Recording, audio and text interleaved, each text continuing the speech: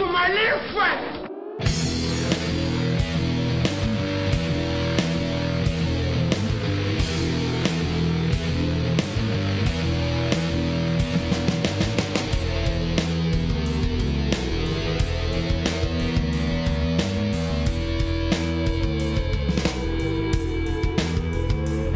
There's my version of reality, and there's your version of reality. Now, premise one seems obviously how God language actually works. Why does this actually lead to atheism?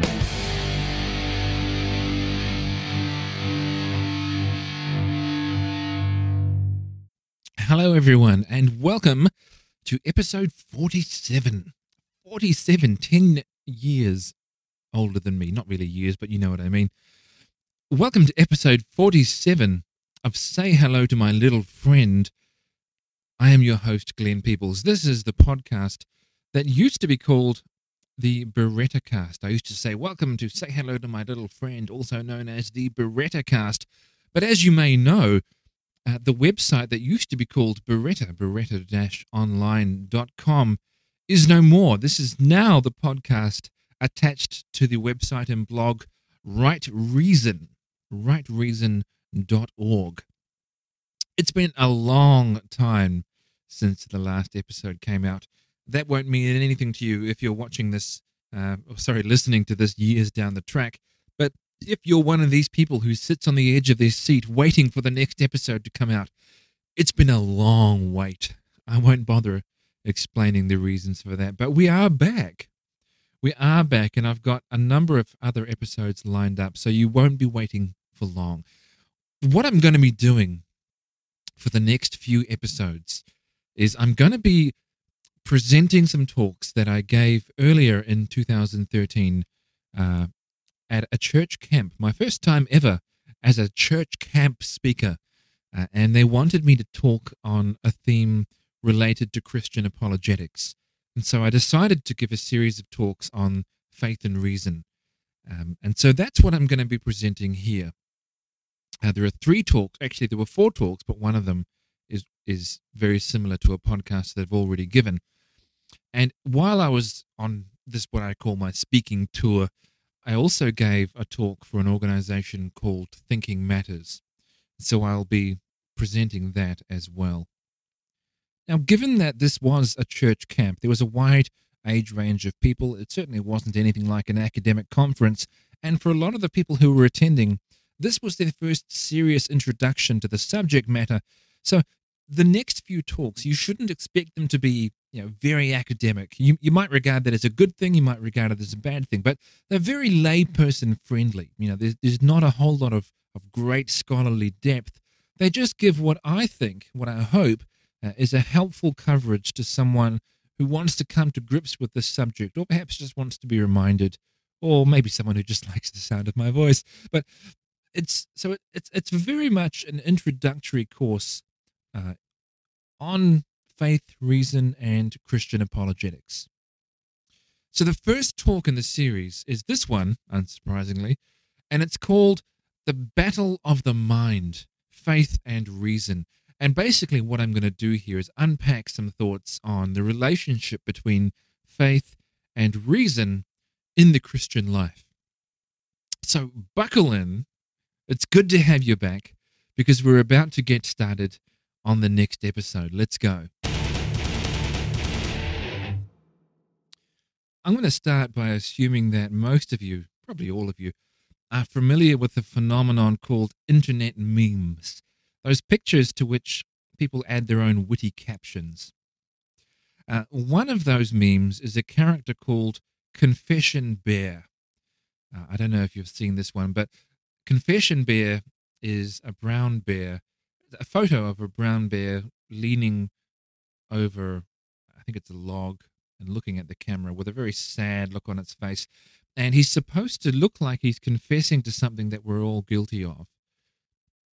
Now, here's a popular example of a Confession Bear meme.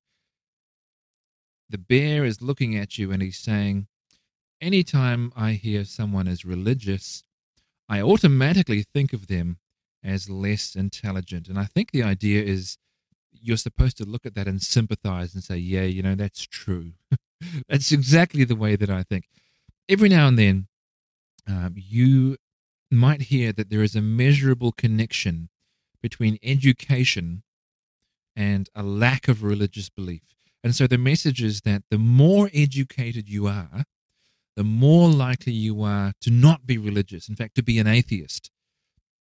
Now, I'm assuming it's a way for certain vocal critics of religion to reassure themselves that they're on the smart team, to pass around claims like this. Richard Dawkins, the ever lovable Richard Dawkins, points out with an apparent sense of glee the fact that he claims of 42 studies carried out since 1927, all but 4 found an inverse connection between religion and intelligence. That is, the higher the intelligence, the less likely people are to be religious. And of scientists, it's very important for him to tell us, a very small percentage are religious. And so he's developed this habit of referring to atheists as the brights, presumably implying that religious people are the opposite, perhaps a bit dim. So are you feeling dumber yet when you hear information like this? You see, sometimes what studies show, put that in inverted quotes, will depend very much on what a person is looking for in a study. Here's a good example. In 2007, a study was conducted where 728 students from Oxford University were interviewed about their religious beliefs. 49.6% of these students said that they had no religious affiliation. 57.3% of them were prepared to say that they were either agnostic or atheist. So presumably some of them had some religious affiliation in spite of the fact that they didn't believe. But just over half of them were either atheist or agnostic. Now, most polls say that only around 5% of all Britons are in that category of atheist or agnostic. So doesn't it seem that atheists and agnostic non-believers are vastly overrepresented at university? That's what we're supposed to walk away with. So let's stop reading the data there and pretend there isn't any more. This reinforces the claim that educated people are more likely to be atheists, and so atheism is probably the product of a more educated mind, right? Well, not exactly. You see, whenever you hear claims like this, and they're obviously being made with an agenda, this isn't just a neutral, oh, by the way, the sky is blue and atheists are smarter.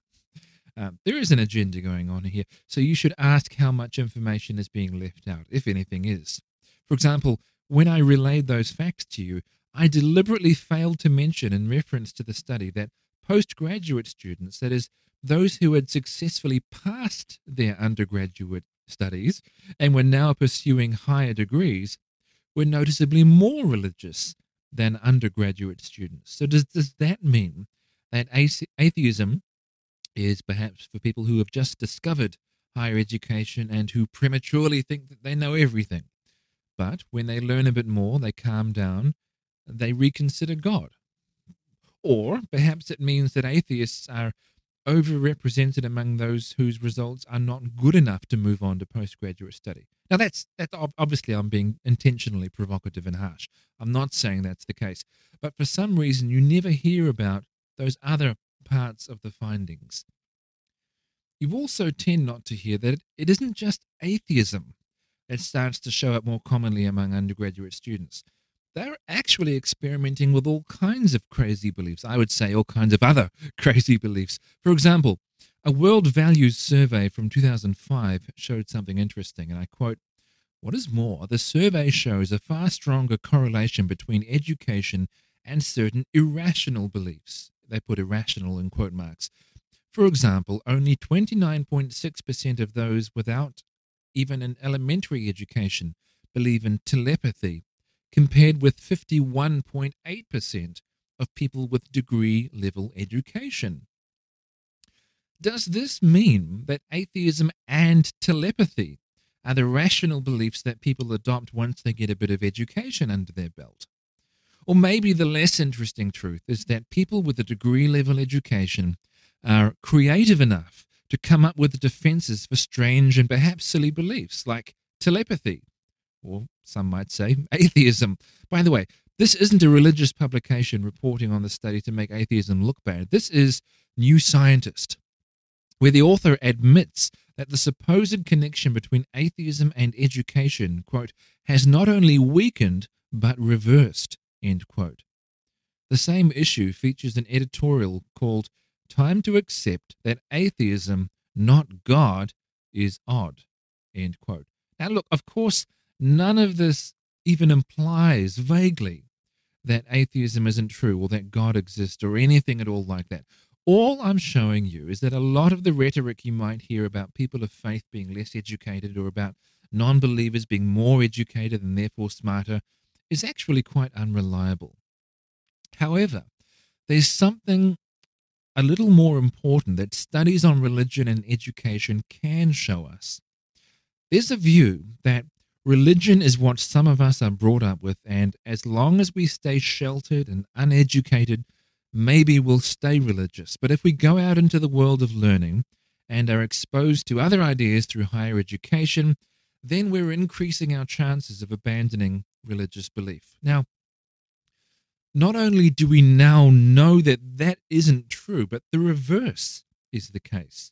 Now, look, of course, at the time that a person leaves their family home and they enter the world as a more independent adult, they will rethink a lot of what they grew up with, including their religion, especially as many of the temptations in the world are now more freely available to them. And if they're going to walk away from their religious upbringing, then that's the time when they are most likely to do it, when a person finds their own place in the world. That isn't surprising. This was confirmed in 2007 in a study published with the name Losing My Religion, which looked at more than 20,000 people aged 18 to 25 in the United States to see if religious attendance and religious beliefs declined. And they did decline during this stage of life, as you would expect. On the whole, 17% of the young people surveyed gave up their religious affiliation altogether. 68% of them declined in religious attendance, but didn't stop. And that's not hugely shocking, but 17% of them left, which is not all that surprising. As I said, this is when people are going to do it, probably.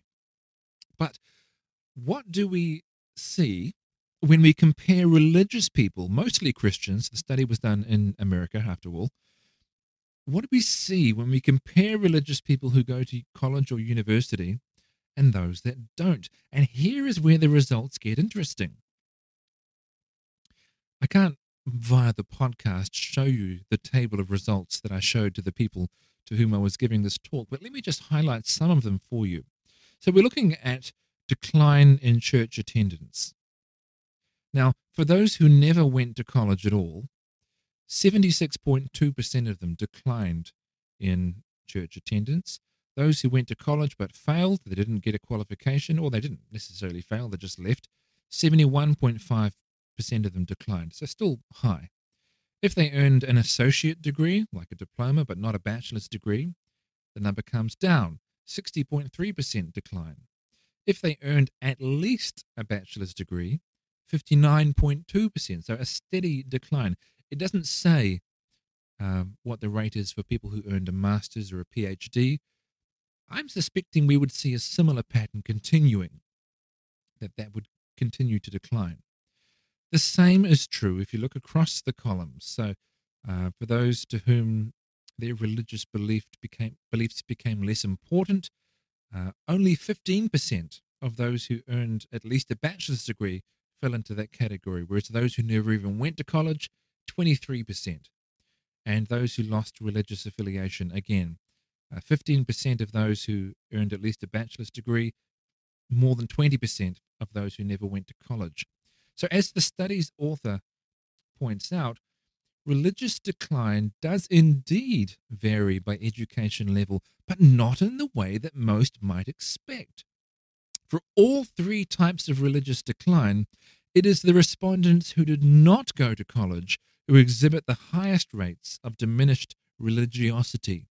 Those with the highest level of education, the respondents with at least a bachelor's degree, are the least likely to curtail their church attendance. Now, isn't that interesting? From one angle, this looks bad for religion because the study shows only people who started out as regularly attending worship, and then we see a chunk of them falling away. But of course, it doesn't show those who later returned to faith. And it also doesn't show those people who embraced God in adulthood.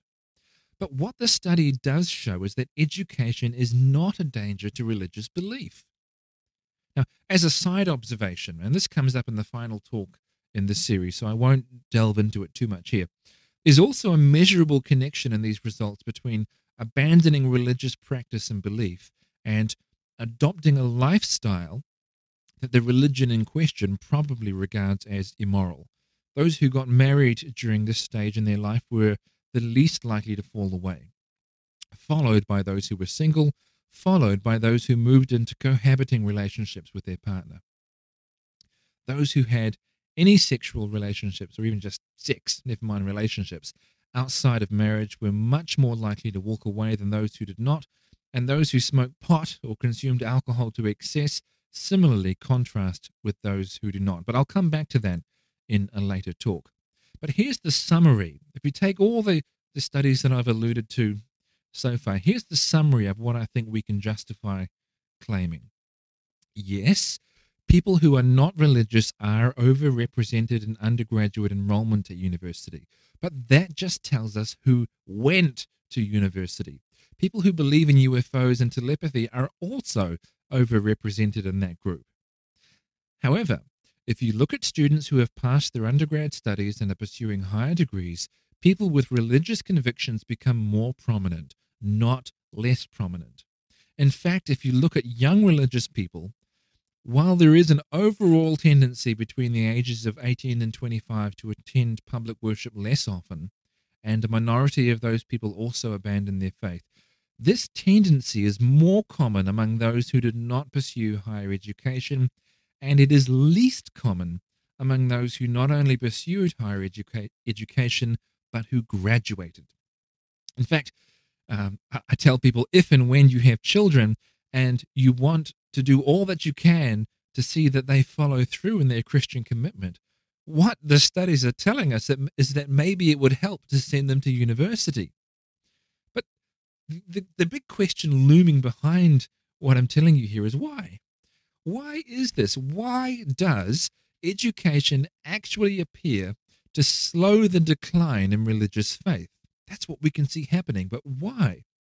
Isn't faith supposed to be the opposite of reason? Reason is all about facts, science, logical thinking, and so on. But religious faith, we are told, is blind, believing without any good evidence or reason, right? Just because we're told what to believe. And that brings me to the point of this talk. It's encouraging to look at facts and figures that show positive relationships between faith and education. But the point of all this is not just to make us feel better because we're not dummies after all, although for what it's worth, we're not dummies after all. I want us to think hard about what it means to be a person of faith and to think hard about faith and reason. There are people walking around in the world today who think that religion is for those who choose faith over reason, or faith instead of reason, and that embracing God is an excuse to stop thinking and to just believe. Here's a quote from John Mackay, the one-time president of Princeton Seminary. Commitment without reflection is fanaticism. Commitment without reflection is fanaticism. I actually found that quote in a small book called Your Mind Matters by the late, great John Stott. And in the section where he reproduced that quote, he also reproduced an anecdote to illustrate the point. He was at a conference in Sweden at one point. He didn't say what the conference was about, but with him at the conference, one of the attendees was a young man from Melbourne, Australia. And he was a student from the University of Melbourne, apparently. And while he was there, news broke that a protest among students, a student protest, those wonderful things, had begun in Melbourne. And this guy was a bit annoyed. He thought, If I was back in Melbourne, I would be a part of that. I would so take part in that protest. I wish I was there. I wonder what it's about. And he didn't even know what the protest was about, but he would have been willing to take part in it. That's commitment without reflection. That is fanaticism. The very nature of being a fanatic is that you're committed to a cause, but your commitment is not matched by good reasons. And biblical Christianity is not fanaticism. You may have heard, although I wish you hadn't, you may have heard someone say that it's true that they can't show that their belief in Jesus is true or reasonable, but that you should stop challenging them, leave them alone, because to them it's a matter of faith, and therefore you should just respect whatever they believe. That is neither a biblical nor a sensible way of thinking about faith. If that were the right way of thinking about faith, then there's no real difference between believing in Jesus and believing in Vishnu. If faith means embracing that which fills us with joy and not stopping to think about why we believe it, then it doesn't matter what you believe. If I say to you that I have faith that something is true, then you are perfectly entitled to ask what reasons I have for that faith. And if I have no reasons, then what I have is a case of blind faith. Fortunately, it's a condition that can be treated. And one of the ways that you might go about treating it is by looking at what the Bible and what Christian history has to say about the nature of Christian faith. And here is where we can be introduced to this animal called natural theology. Now, what is that? Natural theology is the practice of using the created world to see evidence for its creator. And that's to be construed very broadly. Now, Johann Kepler, you probably have heard of Johann Kepler, born 1571, died 1630. Now, he was a pioneering astronomer, as well as a conservative Lutheran. He almost went into the ministry as a pastor, but he was called to teach at the university. And he decided to accept that call rather than going into the ministry, because he saw that exploring the beauty and complexity of the universe was to explore, study, and teach others about the glorious handiwork of God. Here's a quote from Kepler. "I was merely thinking God's thoughts after him. Since we astronomers are priests of the highest God in regard to the book of nature," he said, "it benefits us to be thoughtful not of the glory of our minds, but rather, above all else, of the glory of God." Now, the book of nature is a phrase that is used to contrast different types of revelation. The Bible is one of the books of God. Special revelation, it's sometimes called. But the universe, the world around us, is called the book of nature, general revelation from God. Numerous theologians, scientists, and philosophers who have been Christians have drawn on the complexity and beauty of creation to point to the Creator. Fred Hoyle, himself an atheist, was so struck by the absurdly unlikely coincidences that science encounters, exclaimed that, and I quote, "a super intellect has monkeyed with physics, as well as with chemistry and biology." This way of seeing God in the world is actually a biblical idea. You've probably all heard Psalm 19, quoted numerous times in songs and services. It says, "The heavens declare the glory of God, and the sky above proclaims his handiwork. Day to day pours out speech, and night to night reveals knowledge." The Apostle Paul said something which sounded quite different, but makes a similar point in Romans chapter 1, where he says, "The wrath of God is revealed from heaven against all ungodliness and unrighteousness of men, who by their unrighteousness suppress the truth. For what can be known about God is plain to them, because God has shown it to them. For his invisible attributes, namely his eternal power and divine nature, have been clearly perceived ever since the creation of the world in the things that have been made, so they are without excuse." End quote. So the existence and power of God can be detected by human reason so clearly that God is justified in judging people for not faithfully responding to the evidence. Now, apart from natural theology, there's also what's called historical apologetics. This is where we look at the historical events surrounding the person of Jesus of Nazareth as evidence of his uniqueness and his divine mission. On the third day after Jesus' death, when women returned from the tomb, did the other disciples just take their word for it? Well, of course not. They went and investigated for themselves, and Jesus later came and showed himself to them alive again. Theirs, at least we can say, was not a blind faith. And our faith in the risen Jesus doesn't have to be blind either. Now, of course, in the 21st century, we can't go and investigate the empty tomb as eyewitnesses. But that doesn't mean we can't investigate the historical reliability of the Gospels, and especially the historical fact of the resurrection. Now, the second talk in this series was where I covered what's referred to as the minimal facts approach to the historicity of the resurrection of Jesus. I won't be including that as part of this series because I've actually already given that talk in the podcast. So if you're interested, you can go back and listen to it here. I'll give one more biblical example, this time from Acts chapter 19, when Paul was speaking in Ephesus. I'll quote it here. And he entered the synagogue and for 3 months spoke boldly, reasoning and persuading them about the kingdom of God. But when some became stubborn and continued in unbelief, speaking evil of the way before the congregation, he withdrew from them and took the disciples with him, reasoning daily in the hall of Tyrannus. This continued for 2 years, so that all the residents of Asia heard the word of the Lord, both Jews and Greeks. Now, what was Paul doing?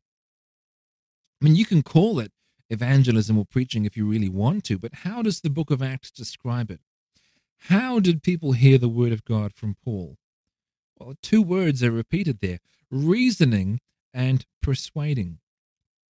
Paul was giving a rational account of what he believed about Jesus and why he believed it. And that's what reason does in the Christian faith. It tells us what we believe, and it tells us why we believe it. So let's start with that first point. Reason tells us what we believe. Now, this may not be quite as effective, this exercise that I'm going to get you to take part in now.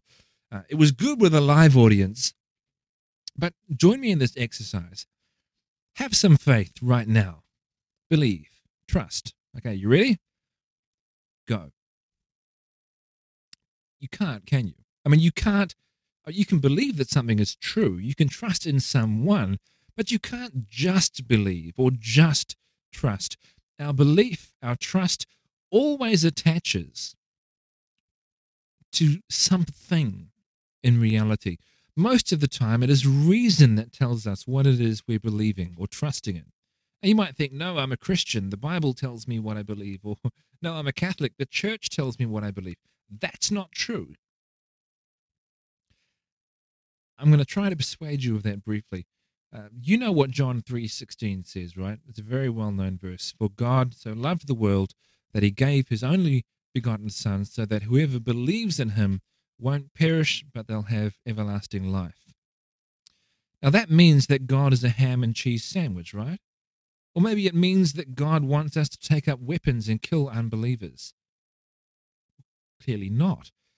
The use of reason, God-given reason, places limits on what we can legitimately find in any given passage of Scripture. It also places limits on how we can understand what the church says to us. Taking the material that we find in Scripture and formulating and expressing what we believe, understanding its implications, figuring out what that means we don't believe, all of this is an exercise in using our reason. And that's the discipline of theology. Now, of course, we're not expected to do that alone. We're part of a wider community, the church, which has got huge resources, both historical and resources today of people who can help us figure these things out. But whether we like it or not, everything that we receive in our minds, everything that we think about, gets filtered through our own ability to think, which we call our reason. So reason tells us what we believe. But secondly, reason tells us why we believe. Of course, it doesn't matter what your holy book is, the Bible, the Book of Mormon, the Quran. Well, I mean, it matters in one sense, but for the point I'm making now, it doesn't matter. You can use reason assisted by your own faith community to figure out what it means. Right? No matter what text you're using, you can do that. But why believe in one of these things rather than the other? Why? And the why is the next important reason that we should use reason. Reason tells us why we believe this and not that. Reason tells us that we should drink medicine and not poison when we're sick. Reason is what helps us decide between competing theories in science. Reason tells us why we should believe that Christianity is true, or why we should believe that it's false.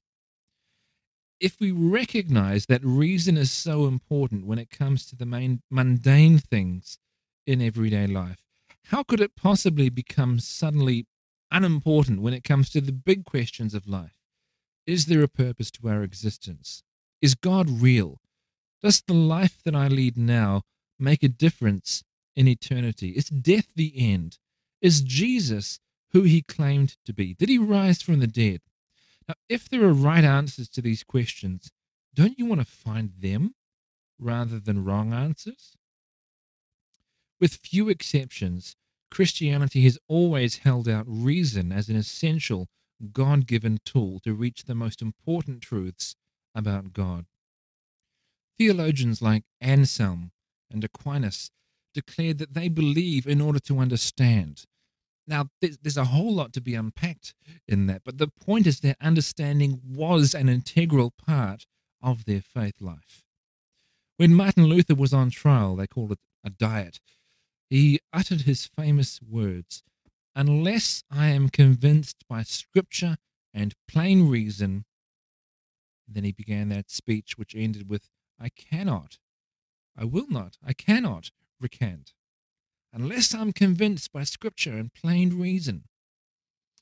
Philosopher John Locke described reason as the candle of the Lord and described faith like this, and I quote, "Faith is nothing but a firm assent of the mind, which, if it be regulated, is, as is our duty, cannot be afforded to anything but upon good reason, and so cannot be opposite to it.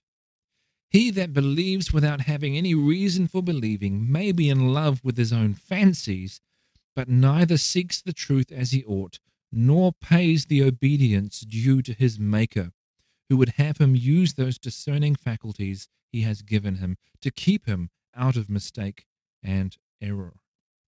Now, that's a very standard view among Christian thinkers over the centuries. Faith and reason work together. There should be good reasons for the things that you have faith in. When I asked you earlier to just believe, you didn't know what to believe. But let's say that I asked you to pick something and just believe it. Okay, so just believe that the earth is flat. Well, you still couldn't do that. You can't directly control what you believe. At least if you're mentally healthy, you can't directly control what you believe. Belief requires reasons. There is this, I guess, fairly popular, nice-sounding notion that everyone just has this right to believe whatever they want. If you find yourself disagreeing with somebody, it's thought of as a kind of noble gesture by some people to say, well, even though we don't see eye to eye, I respect your beliefs. You've got a right to your beliefs. It's also interesting that both Christians and atheists over the centuries have, quite rightly, I think, thought that that was absolute nonsense. William Clifford, the outspoken atheist of the 19th century, very famously declared, "It is wrong always, everywhere, and for anyone to believe anything on insufficient evidence, end quote. Now, some Christians have rejected that, I think, because they construe evidence far too narrowly in terms of, I don't know, maybe empirical data. But provided we think of evidence broadly enough to include our own experience, even experience that we can't reproduce for other people, I think Clifford was absolutely right. And for a Christian perspective, recall what Locke said. I quoted him earlier. In effect, he said, God gave you a mind to figure out what you should believe. Use it. So, contrary to the sentimental notion you might have, it's not a virtue to be a person of faith. That is, someone who strongly holds religious beliefs. That's not virtuous by itself. By itself, that doesn't tell us very much at all. What if you're a person who worships cows or rocks? What if you believe that if you die while killing unbelievers, you go to paradise? What if someone says to you, why do you hold to your religion and not mine?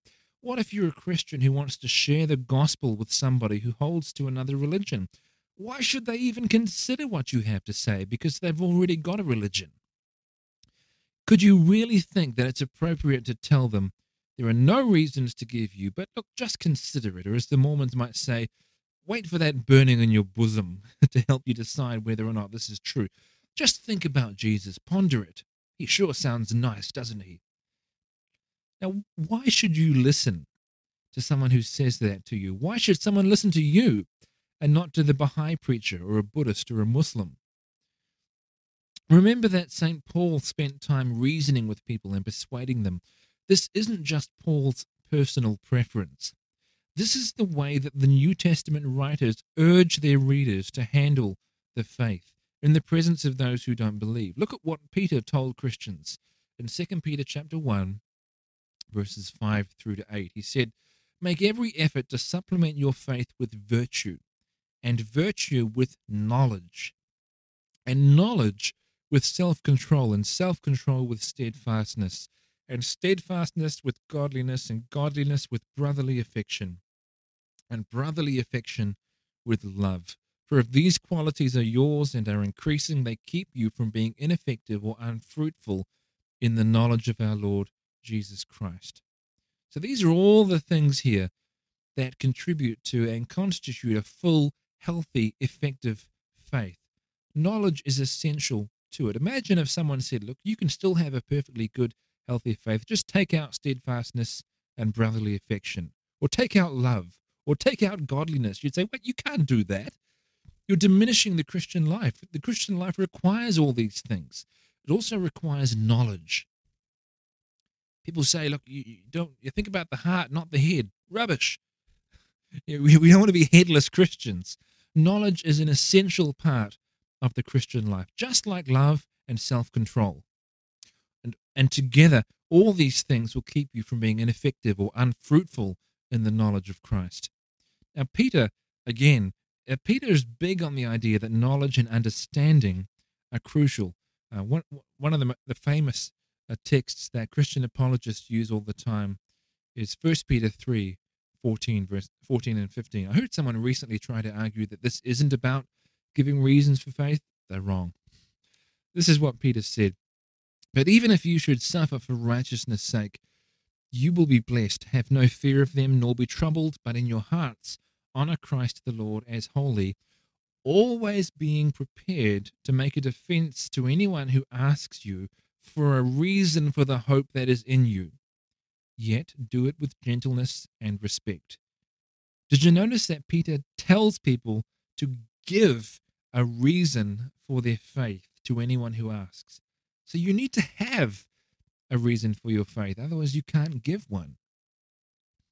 If today one of your friends who is not a Christian, and obviously that question that I'm asking now has relevance to people who are Christians, if one of your friends said to you, look, I want to consider whether or not this whole Jesus thing might be right after all. Look, I'm really open here. Please give me some reasons for thinking that it's true. Now, you rarely get such an open opportunity like that. That's gold. But could you have done it?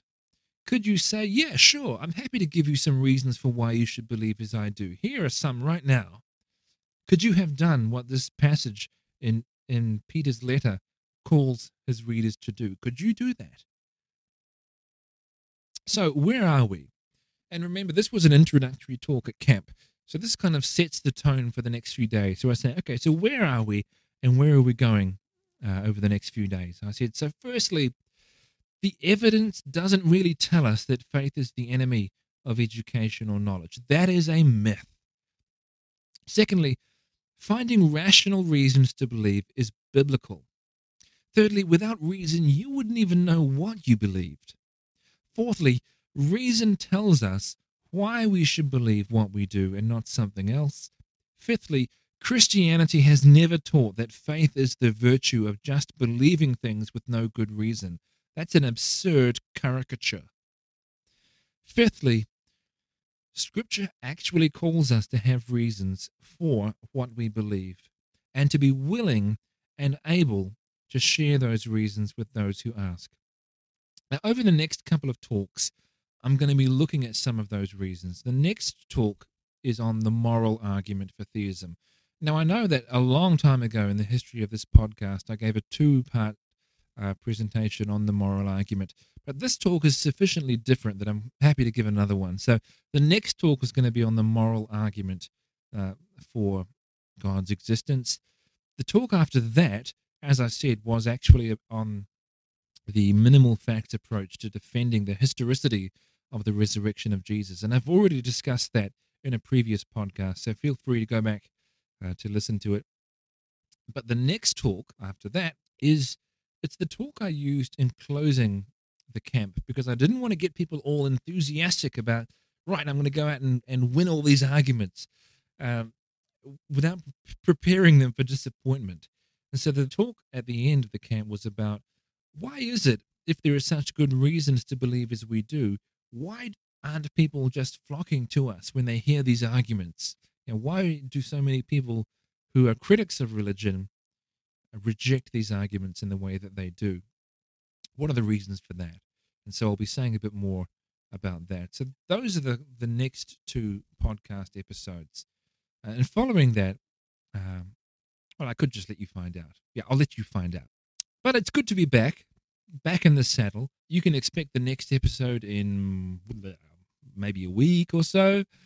And we're going to be back in regular business from now on. I know that there's been a very long break, but I think it's important to get back into this. I want to get the episodes flowing again. So feel free to visit the website, which is now rightreason.org. Forget the word Beretta. It's got nothing to do with the site anymore.